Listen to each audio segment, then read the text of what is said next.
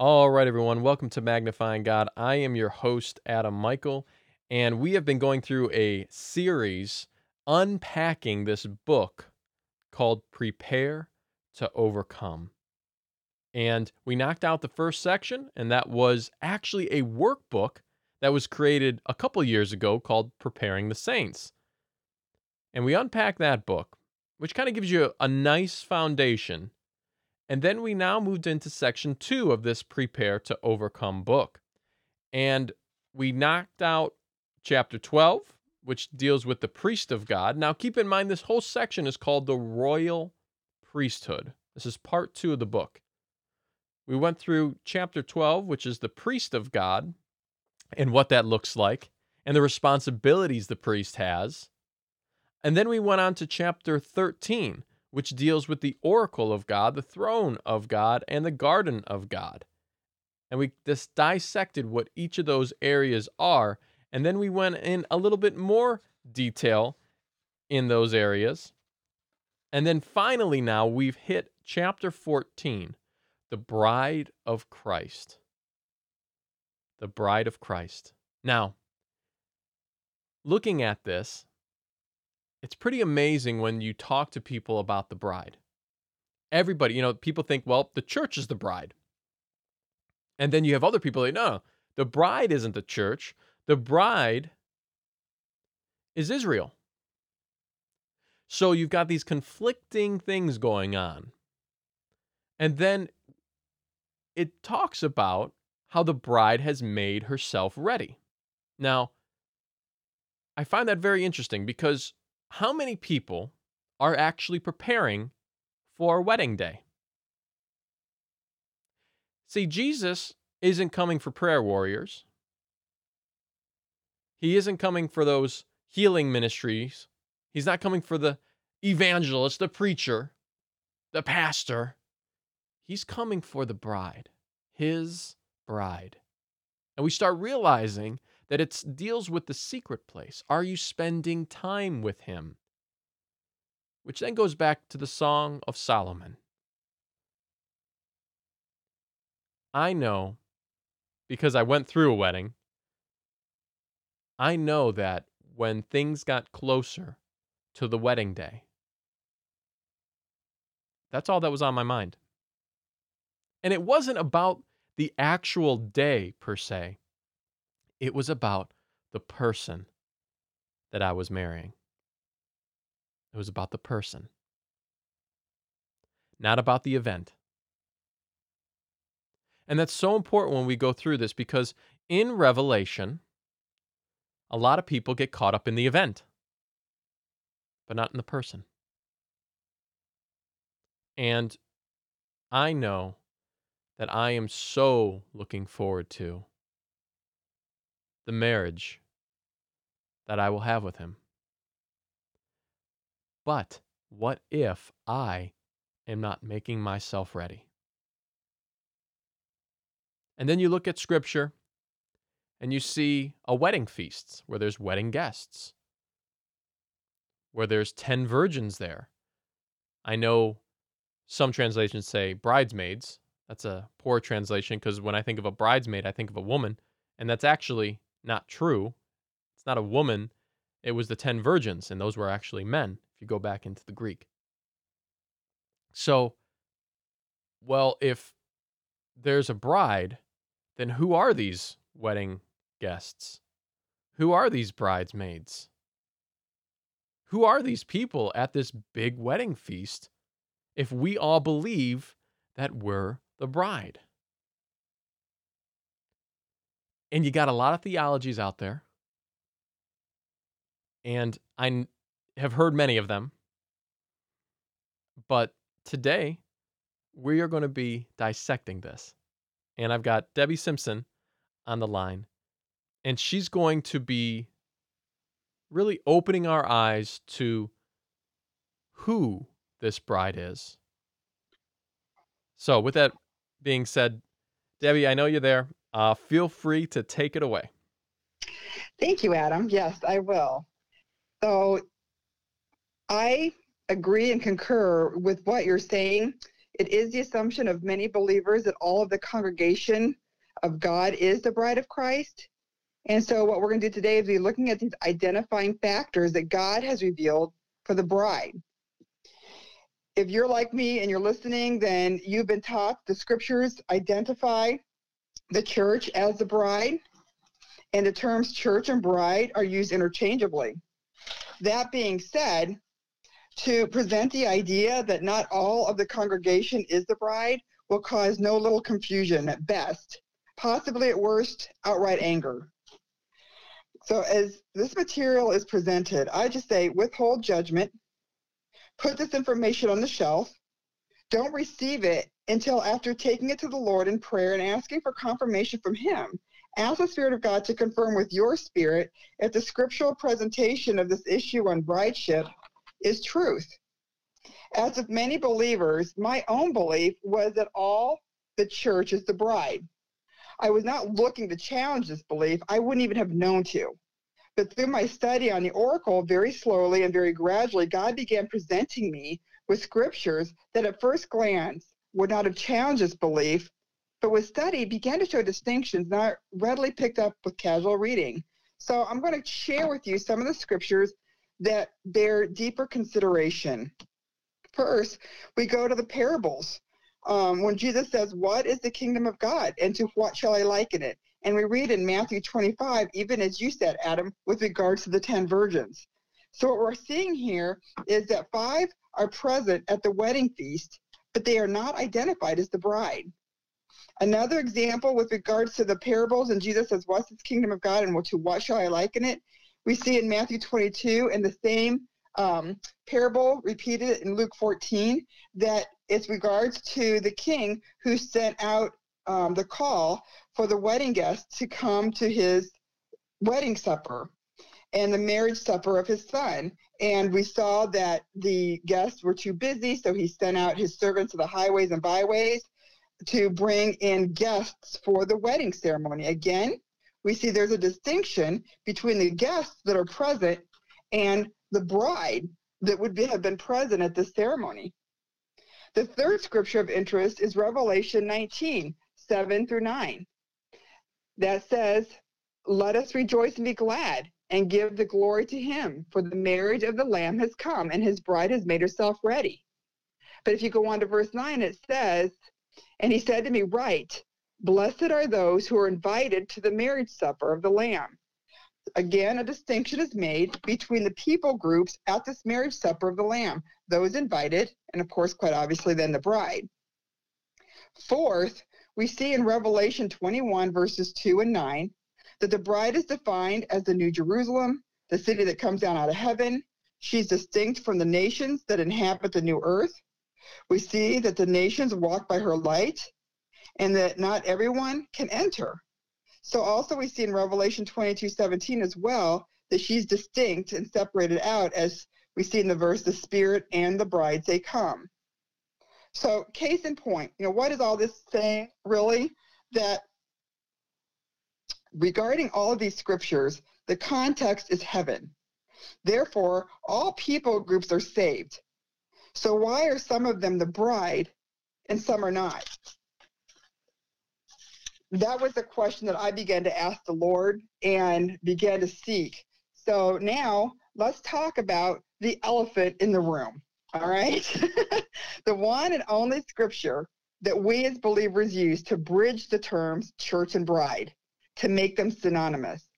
Ephesians 5:23 to 33. So as you read through, let's make some observations. First, we see that there's a key repeated term, and that term is the word as. So we see this when it begins, and it goes, "Wives, be subject to your own husbands as to the Lord. For the husband is the head of the wife, as Christ also to the church. But as the church is being subject to Christ, so also wives ought to be subject to their husbands. Husbands, love your wives, just as Christ loved the church." So what we see here is this word "as." This indicates or is indicative of a metaphor, not a definition. Let's just take a few minutes and look at this and make just objective observations. We see the same word as used from previous scriptures that we've talked about in previous podcasts. Be as the teacher, be as the master. As he is, so are we in this world. When we use these scriptures, we do not communicate, to other people that believers are Christ. They're not saying we are the teacher, we are the master. Yet this is the application of the word as it's being employed here with this belief system in Ephesians. And again, the word as is indicative of a metaphor and a comparison. It's not a definition, though we do see definitions in this scripture. Verse 23, the husband is the head of the wife. Christ is the head of the church, he, Christ, being the Savior of the bride. So really what we want to be what we want to distinguish is that the word is indicates definition. The word as indicates comparison. So this observation also needs to be considered. Then as you continue through this verse, you see the Old Testament quote in verse 31. For this cause a man shall leave his father and mother, and shall cleave to his wife, and the two shall become one. Verse 32, this mystery is great, but I'm speaking with reference to Christ and the church. We see the commentary that this union in this union is the understanding that houses a mystery, and that this mystery is with reference to Christ and the church. So we know that the definition of mystery is a sacred thing naturally unknown to human intellect or reasoning, and is only made known by revelation from God. So what is this mystery then? What's been seen here is the mystery in verse 31. It talks about from verse 31 when it says the two shall become one flesh. Well, let's see what God's commentary is on this. If we go to Colossians 1, 25 to 27, let's see what that says. It says, Paul's talking, of this church I was made a minister according to the stewardship from God bestowed on me for your benefit, that I might fully carry out the preaching of the word of God. Verse 26, that is the mystery which has been hidden from past ages and generations, but now has been made manifest to his saints. Verse 27, to whom God willed to make known what is the riches of the glory of this mystery among the Gentiles, which is. Now, is indicative of a definition. Here's a definition. The mystery is Christ in you, the hope of glory. That's the mystery, which matches perfectly with Ephesians 5:31, where it says, and the two shall become one flesh. Christ in you, the hope of glory. So here, what we're seeing is that the mystery is defined, that at conversion, the believer now houses Christ in you, the hope of glory, to become one, even as referenced in verse 31 of Ephesians 5. So to recap this observation, nowhere in these scriptures or their cross references is the Greek word bride used. Also, it cannot be definitively stated that the mystery that's referenced in Ephesians 5 is that the church of the New Testament is in sum total the bride of Christ. So to take that and to believe that, you really can't go to scripture and stand on really anything except assumptions. So now let's continue though. Let's do a word study on church and a word study on bride to identify points of intersection. How do these two terms intersect that would give us a foundation upon which to stand to say, well, see here, they match. They're the same. So let's identify points of intersection with regards to, say, their definitions, the context in which they're used, the scriptural cross-references. How do they prove themselves to be related? Well, the word church is ecclesia. We all know that. And it's the Strong's Concordance number 1577. By definition, it is, quote, a collective term for the whole body, semicolon, an assembly of Christians, end quote. The word bride is nymphe. It's where we get our English word nymph, actually.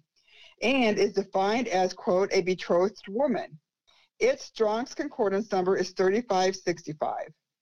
So what we're seeing with the Strong's Concordance number, one of the first observations we're going to make is Ecclesia is 1577, Strong's is 3565.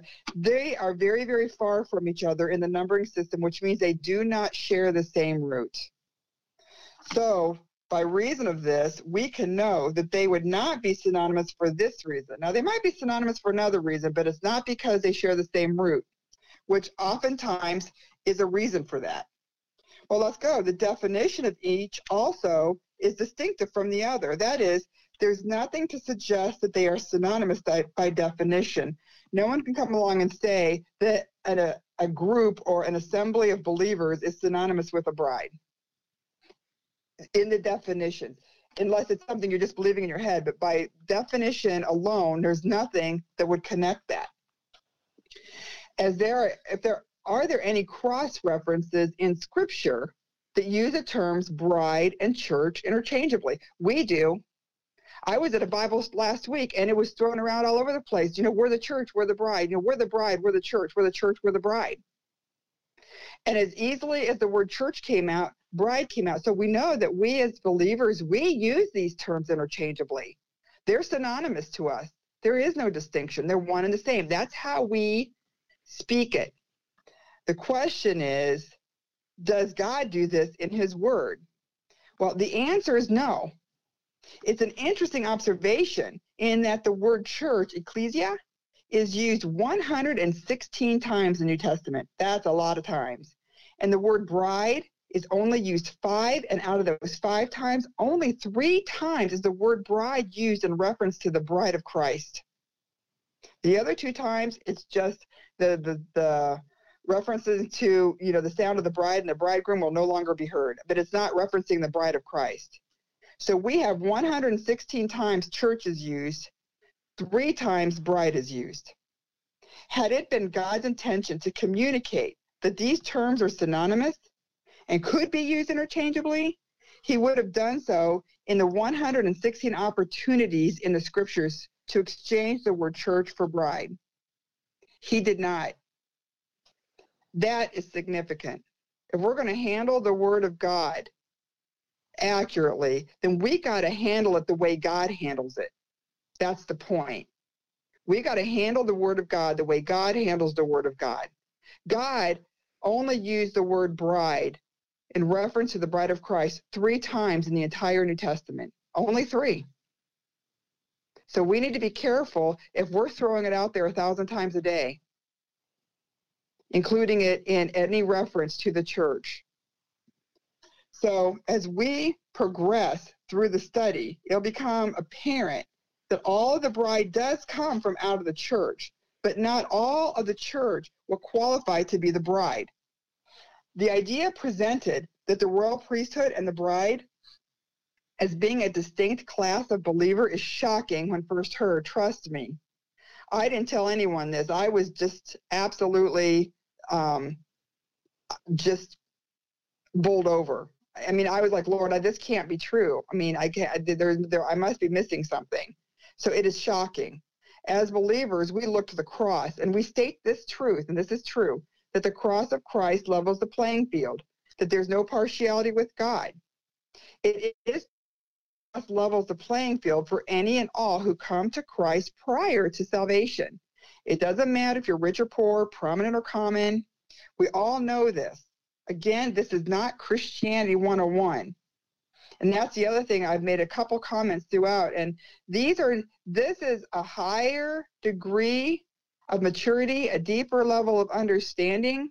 I'm not saying this to be prideful. I'm saying this is the truth as you walk through this, all right? The context of these issues, the royal priesthood, the bride, these are in play after salvation. These are kingdom of God issues. And as has been previously established, it is not a question of value. Everyone in the kingdom has equal value, which is why these offices do not reflect favoritism or partiality. They reflect something else. And God, in his call to his people in these last days, he's revealing what they do reflect. These offices, they reflect intimacy with him. And not all of the ecclesia pursue a depth of intimacy that qualifies for these positions. Case in point today, brideship. It's the same issue as revealed in the study on the priesthood and sanctity.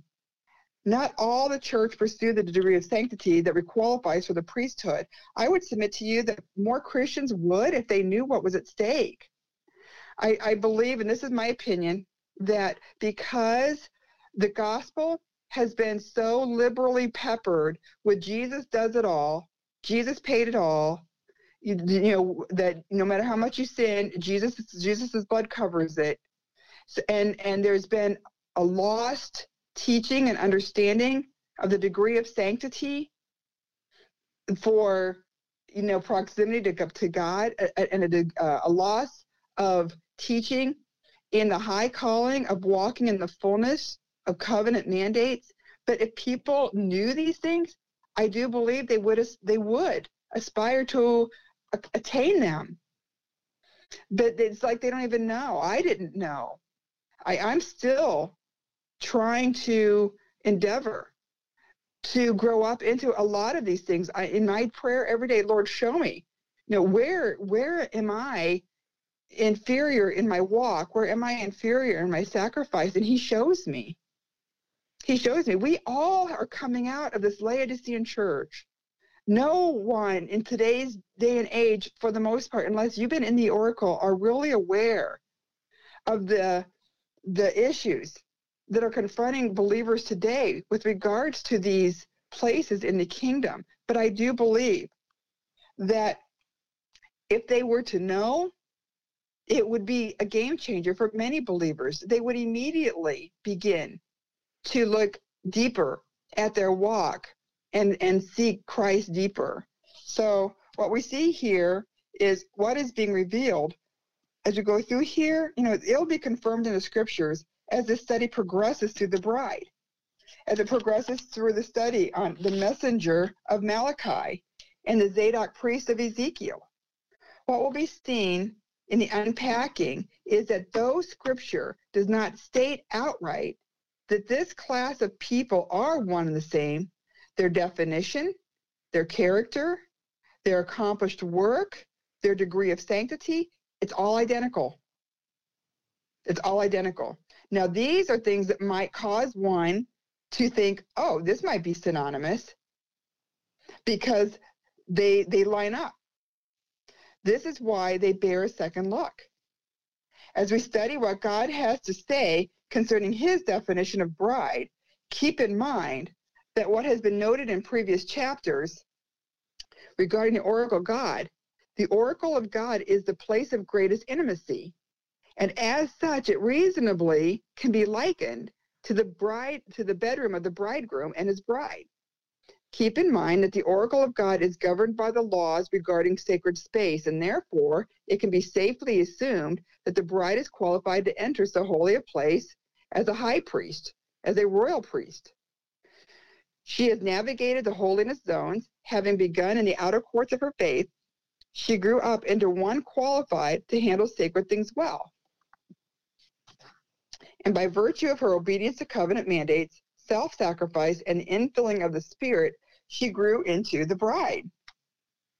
As I've stated before, it's my assumption that if you're listening to this podcast, it's because you've read the book. So I'm not going to repeat what has already been said in this chapter on the bride. But just to clarify what is being shown through the scriptures used in this chapter, it is this. They reveal God's definition of bride, and they reveal the equipping that God has provided for his people to enable them to become, to grow up into this position of prominence. And what is being pictured in the chapter on the Song of Solomon, chapter 4, is what the bride will look like when she does this. These images in the Song of Solomon portray her character, her place of intimacy, her degree of sanctification, all of this bearing witness that she has walked in obedience to these scriptures to such a degree that she has perfected or completely completed the potential that God intends for all of his people. So I think it's fairly obvious to all in the Christian community that not all believers pursue their faith or their relationship with Christ to the same degree. Okay, the chapter on the bride reveals God's equipping, first with his definition, which will be the qualifying factor for his people to be the bride. Then the scriptures that, when obeyed, will fulfill the requirements set forth in this definition, therefore qualifying her. So what is the definition? So, and we're going to go into this a little bit. This was already in the book, but we're going to walk through this to clarify. She is a helpmeet or a helper suitable. These are the words used in Genesis 2:18, 20, and 24. God defines for us the intended attributes of a wife when he describes for us his design for Adam. So let's take these words. We have three: help, meet, and suitable, right? So as a help, she is designated, here's your definition, she's a source of help, she offers assistance, a word generally used to designate divine aid. All right. So inherent in this definition is the idea of both material and divine assistance. So the Holy Spirit is called the helper. We see that in John 14. But by this, it can be surmised that the bride will be filled with the Spirit of God, and by this reason, a helper to her husband, right? A second qualifying factor, she's a meet. The word meet means to be suitable. That is defined as that which corresponds or bears close similarity to something. It means to match or to agree almost exactly.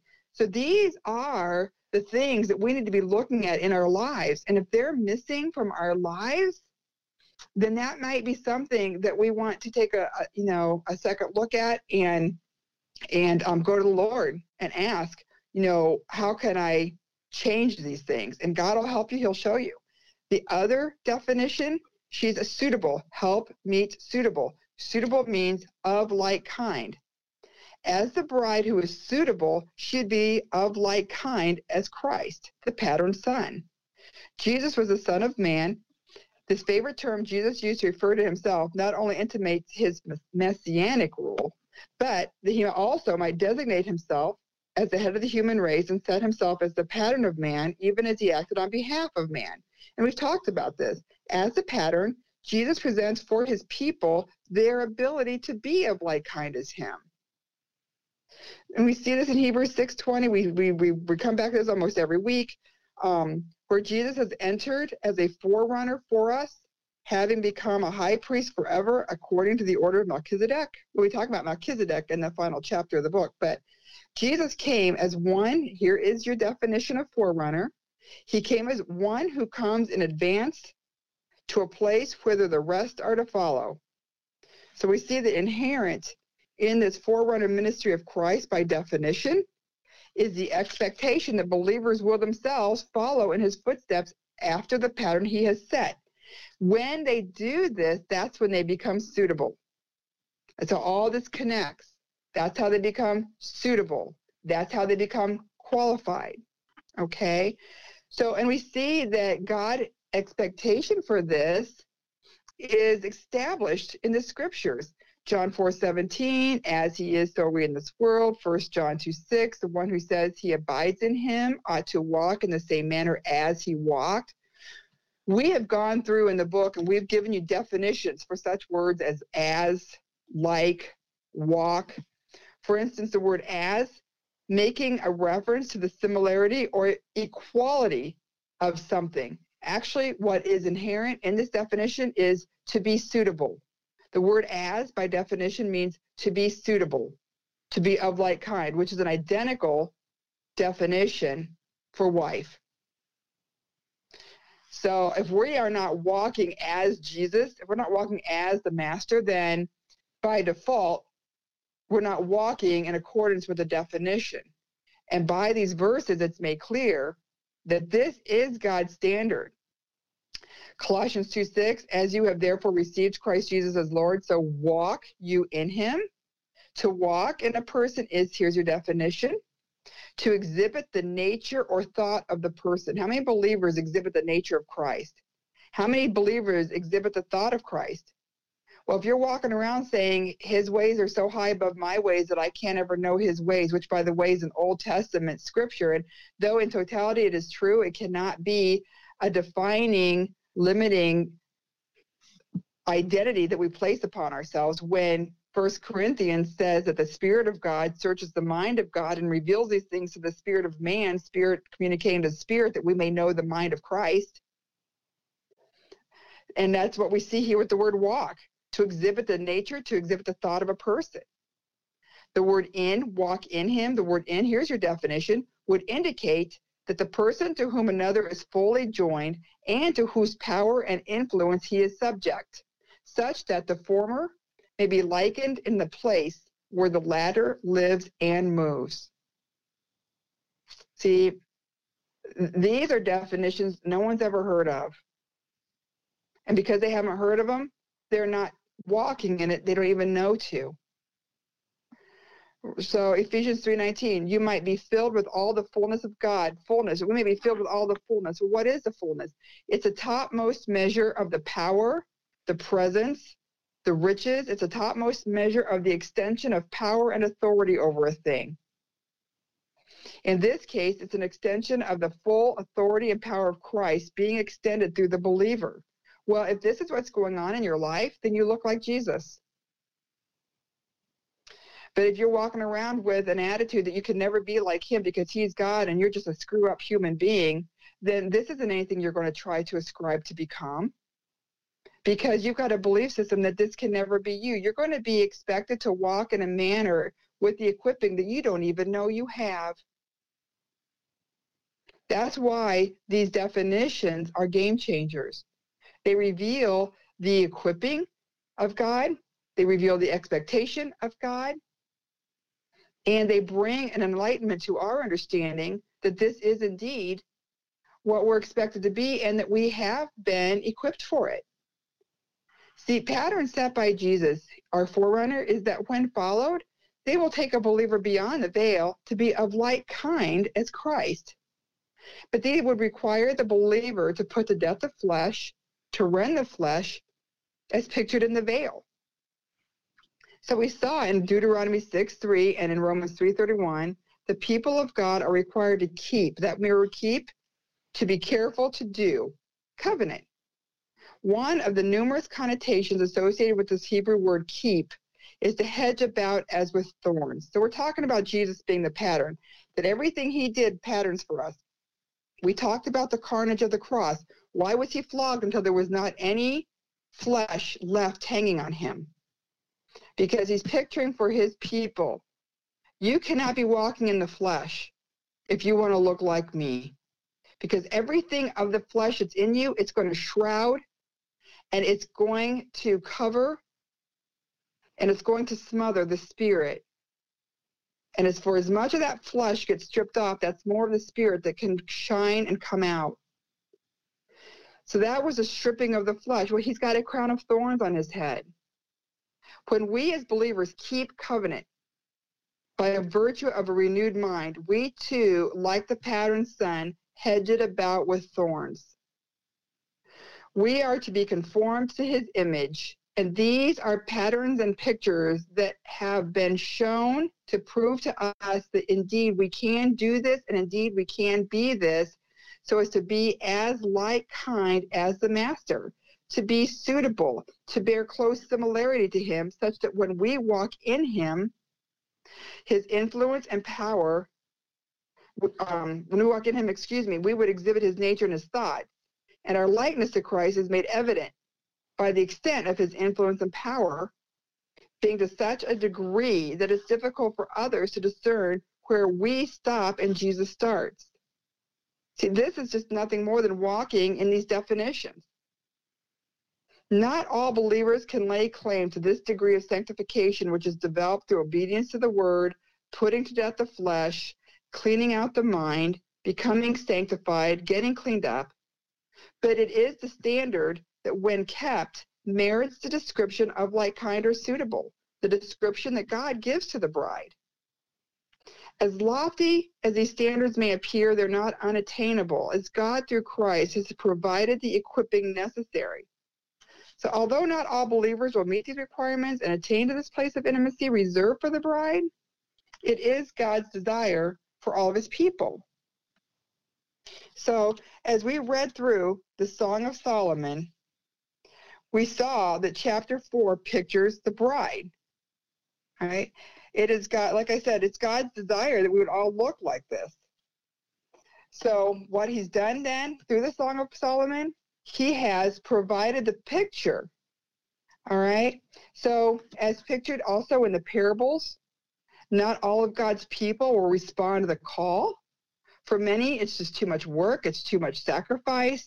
They don't want to give up their TV. They don't want to give up their hobbies. They don't want to give up their language. They don't want to give up their entertainment that might perhaps be a little bit non-sanctified. You know, they're happy just to be in the kingdom, and they spend their life frolicking in the outer courts. And that's fine. This is not a salvation issue, but it certainly is one of brideship.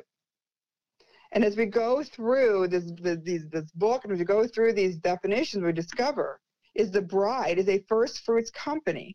She is the foremost, the finest.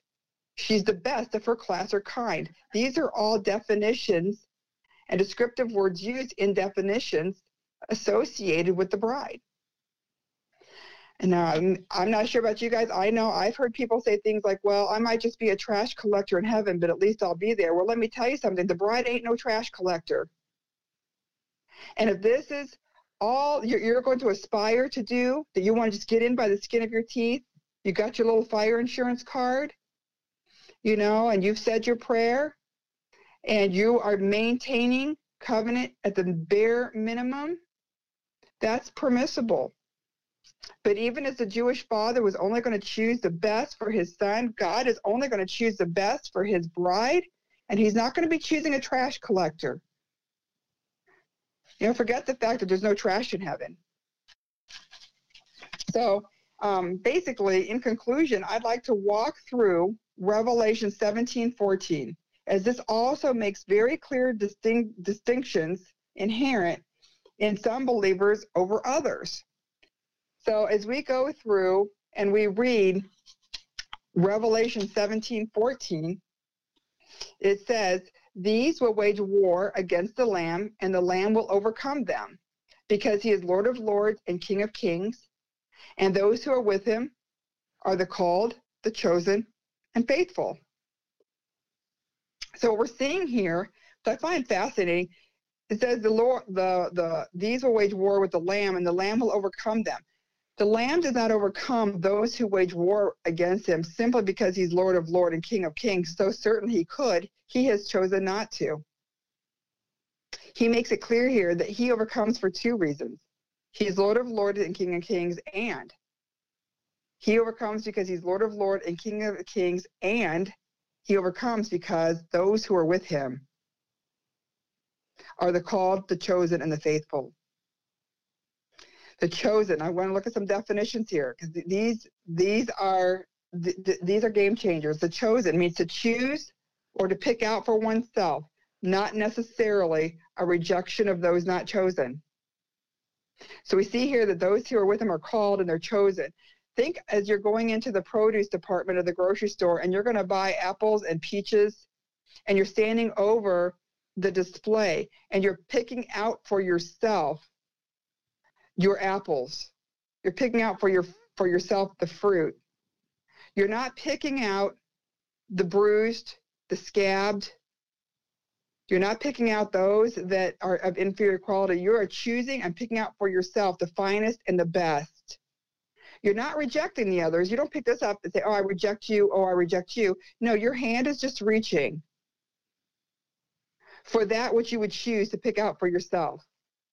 That is the definition for this word chosen, to pick out or to choose for oneself, not necessarily a rejection of those not chosen. That's why this is referencing those in the entire assembly of God with regards to the bride.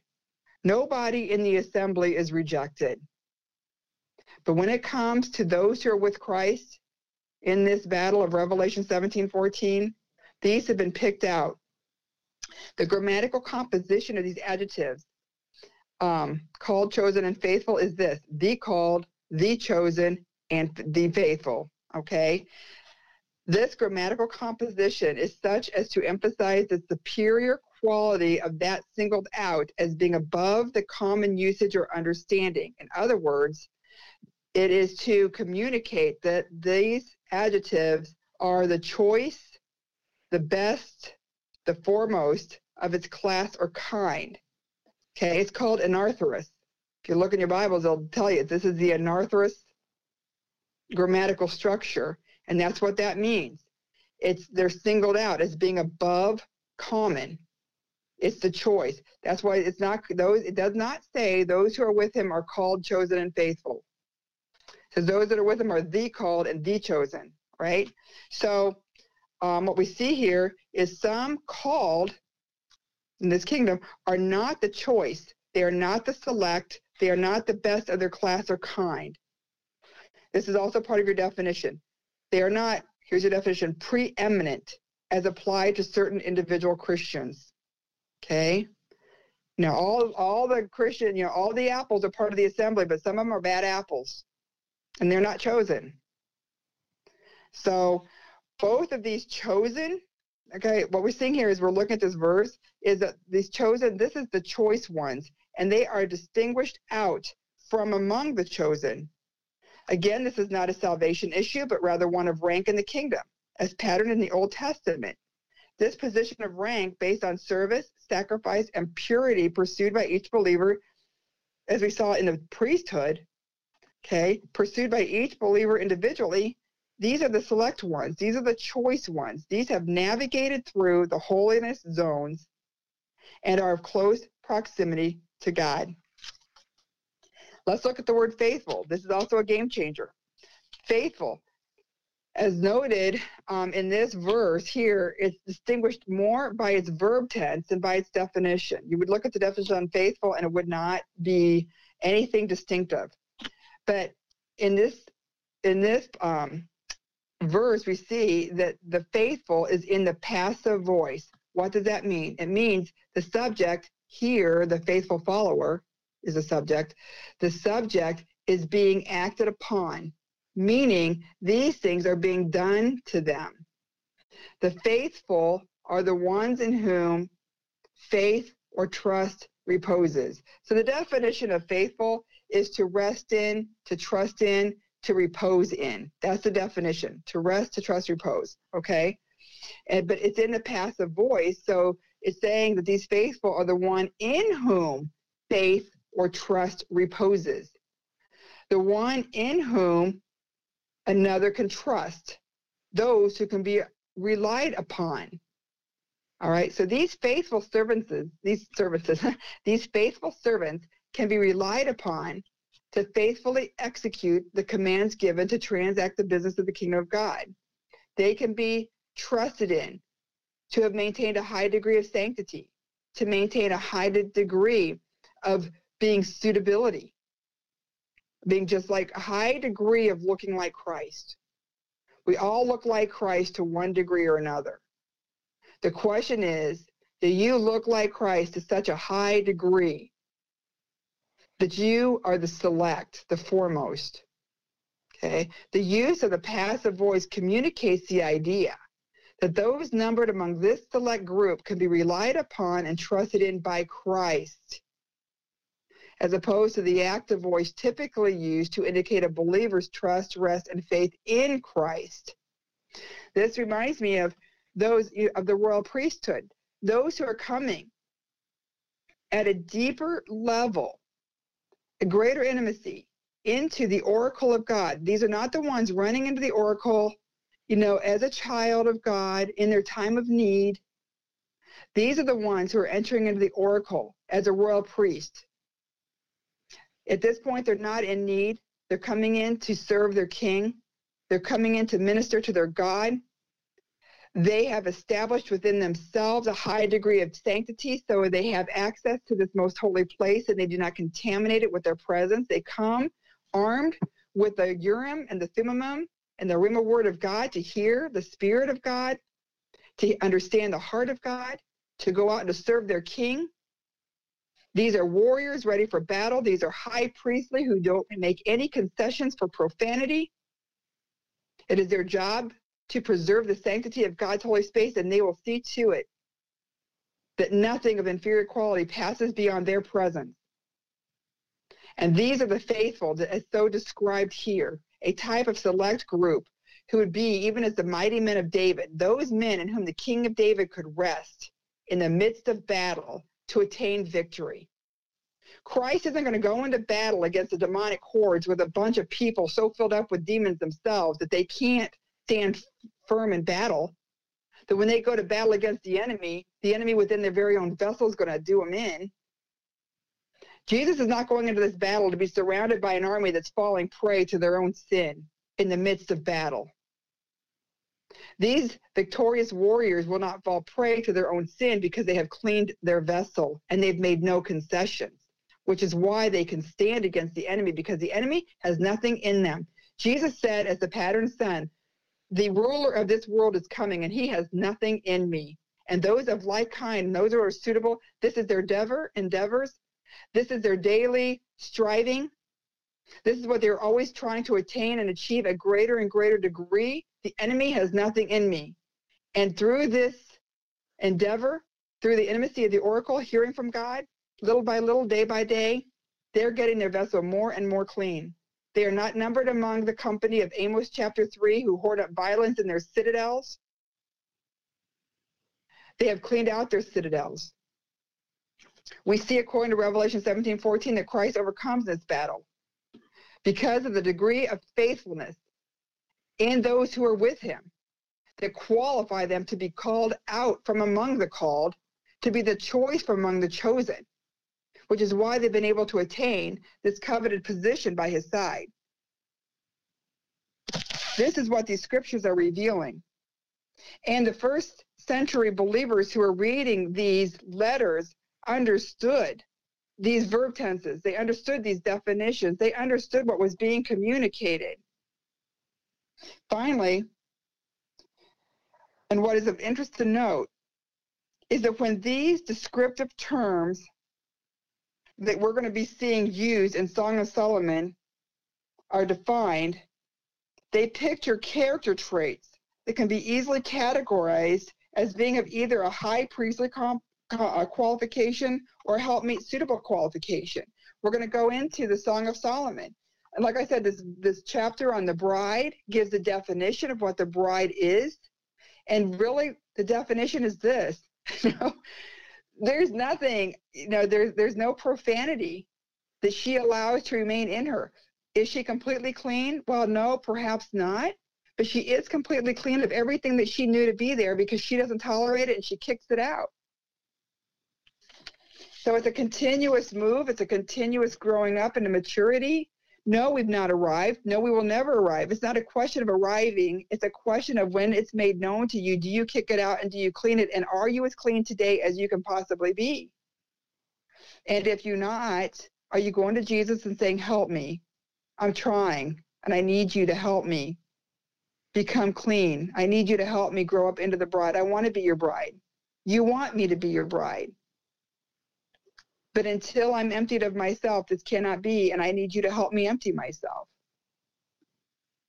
So that's what's going on here. And so as we look at the Song of Solomon and go through the definitions of the words that describe the bride, these definitions, they are a picture of what one would look like when they're operating as a help meet suitable, with the complete definitions operating in her life. And as such, then, she does, by default, begin to acquire high priestly qualifications and help meet suitable qualifications. Because these character traits, these descriptions, the work that she accomplishes, and the qualities that allow her, are the qualities that are in her, these allow her to be positioned in the most holy place.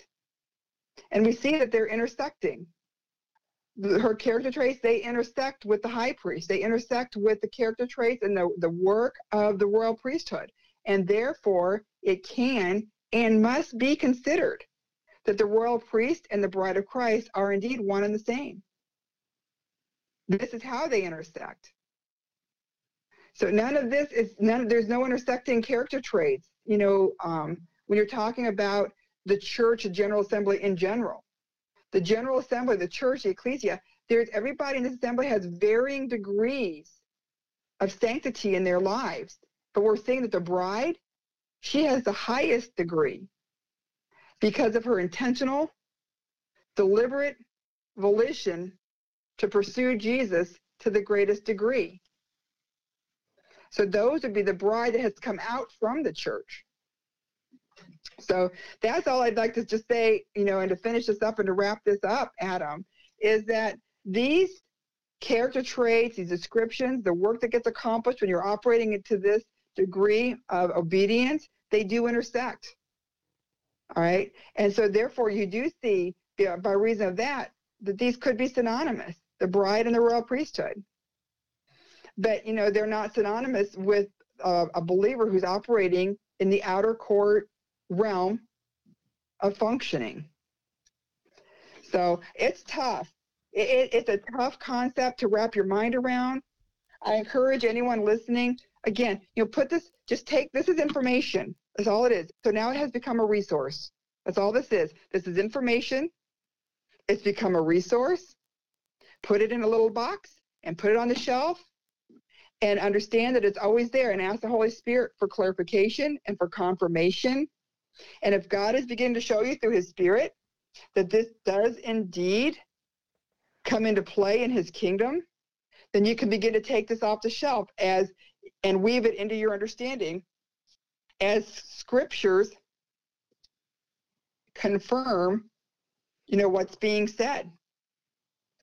So that's just my exhortation, and I just would conclude by saying, what's at stake here? What's at stake? Well, there's many things. We all say, oh, we're going to rule and reign with him. We're going to rule and reign with him. Well, if you look at Revelation, it's the bride coming down out of heaven. She's ruling and reigning with him. But not everybody in the nations are ruling and reigning. They're coming. They're coming to the holy city. And, we all say, we're going to be this royal priesthood that rules and reigns. And we all say, oh, we're going to be the bride. And if everything that's being taught in these lessons is not true, then fine, you're in. Don't worry about it. As a church, we already are not worrying about it. That's the point. Nobody's worrying about it. I wasn't worrying about it.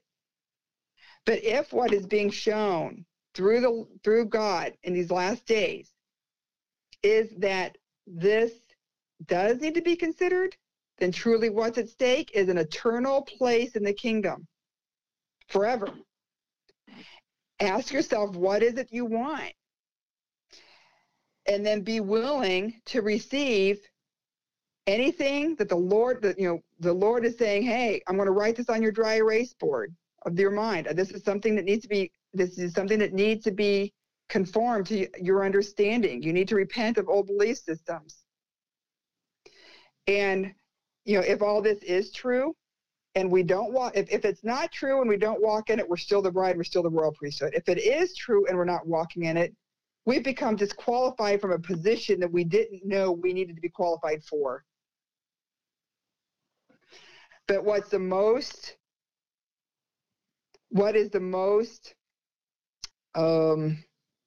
significant consequence, really, is that these are the qualifications that get you into the oracle. These are the qualifications that get you to the greatest degree of intimacy. What's really most at stake, that's the most significant, it's that intimacy with God himself. That's what's most at stake. And it's that intimacy that in the last days that's going to overcome when these last days descend upon us.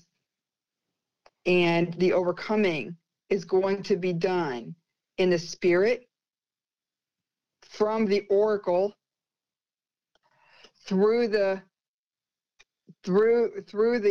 relationship, and by reason of being positioned, even as Psalm 91 under the wings of the Most High, the most intimate place, in the shelter of the Most High, in the refuge of the Most High.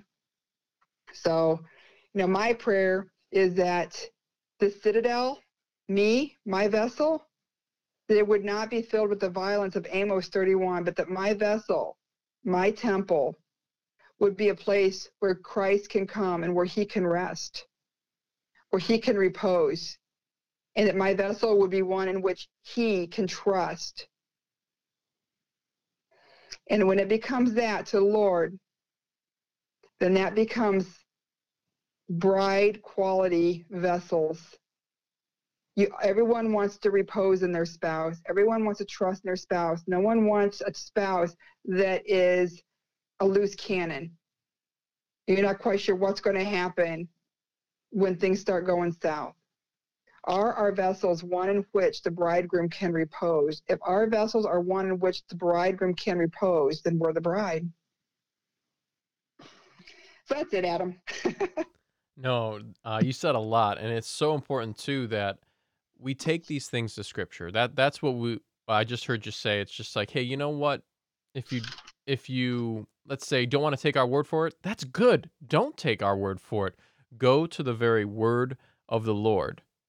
And on top of that, there was so much that was said, and a couple of verses that came to me is this. I'm looking at Song of Solomon, chapter 5, verse 3, and this is when the bridegroom comes knocking on the door, and you have the woman who's there, and she's like, I've taken off my robe. Must I put it back on again? And I mean, I just washed my feet. You hear these things that she's saying, and that is laziness. And then when she finally gets to the door, he's gone. And it's so important that we don't fall prey to this laziness, to this idea that we're not in a race here.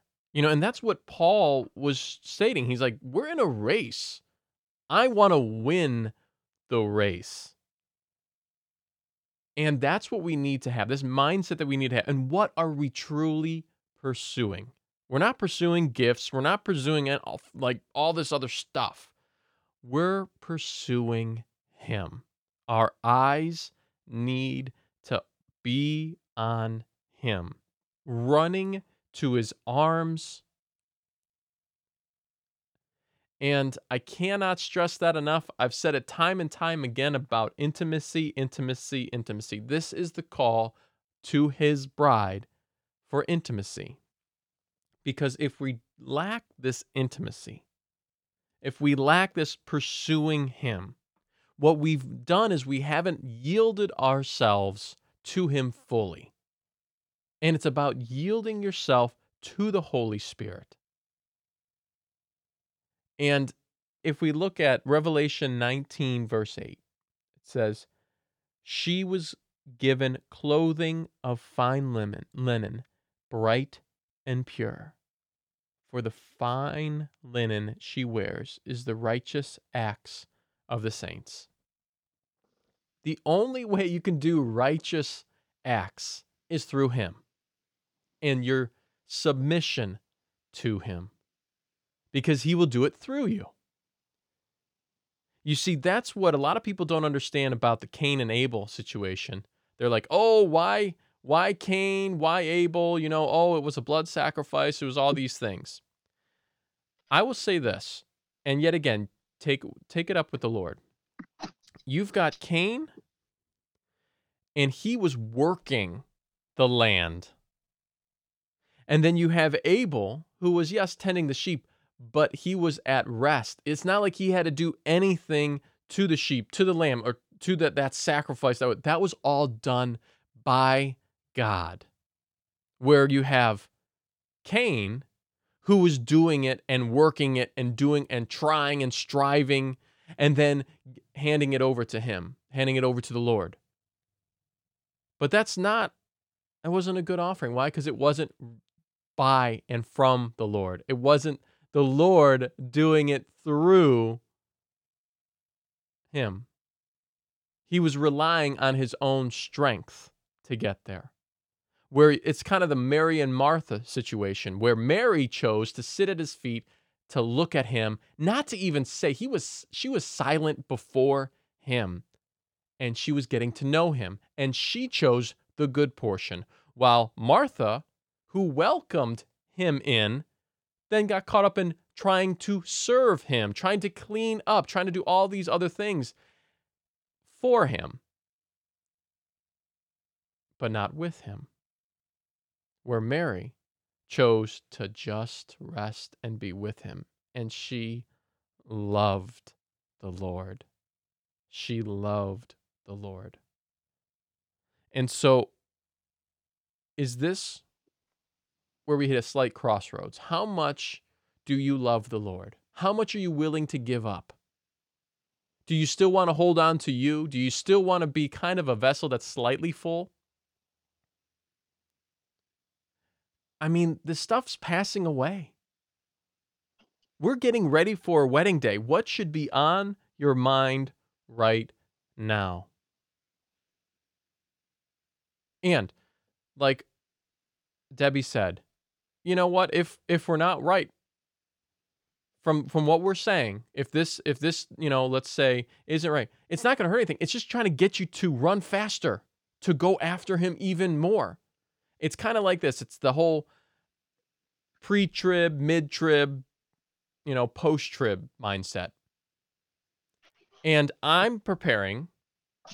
It's kind of like this. I'm preparing for, let's say the post-trib is, a half a marathon. And then the mid-trib is 10K. And then the, pre-trib is a 5K. And God's like, you know what? I'm going to choose one of these. Which one are you going to prepare for?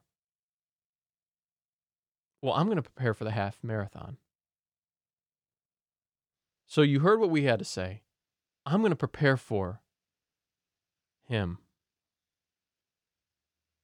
Because I'm sold out by him. It's only by him that we have life, and life in abundance. There's no other source. We're caught up in so many different things. There's so many distractions out there. And I can honestly tell you, I was very distracted. And then all of a sudden, the Lord brought me to a place of, be still and know me. And that's how transformation happens. By being still and knowing him. And it even calls us, we're talking about a mindset here of, and I've said this before, I want my daughters to marry a man who is worthy. Okay, now let's go back even further. So let's even go back to, if I have a son, I want him to marry a woman that best suits him. And I will tell him to be patient, to wait, to not rush into anything. Where we are called to be mature. That's perfect. We're called to walk blameless. Now, if you believe that this cannot be, well, then Scripture clearly states it. And that's the kind of bride that the Lord is looking for. That they have just a heart for him. That they're willing to risk everything for him. To run the race for him and run it well. And it is a race. I'm not going to get caught up in laziness or distractions. I just want him to be... I just want to be with him. And this is this upward call to be the bride. And you start seeing it in more places, this distinction of three. Outer court, inner court, holy of holies, most holy place. And you start seeing this all over Scripture. And you start thinking to yourself, which one do you want to be? Where do you want to be? If you're happy with where you're at, by all means, stay with where you're at. If you want more, this is the time. Do you have any other thoughts, Debbie? No, you nailed it. Okay, well, with that being said, we are moving on. What chapter is the next chapter? I believe is it the Song of Solomon, or is that chapter 15, the Song of Solomon? all right? Yeah, so yeah, chapter 15 is going to be the Song of Solomon. Definitely looking forward to unpacking what that has to say and how this all ties into the royal priesthood, this upward call, and yet again, thank you so much, Debbie, and I look forward to talking to you next time. Thank you, Adam.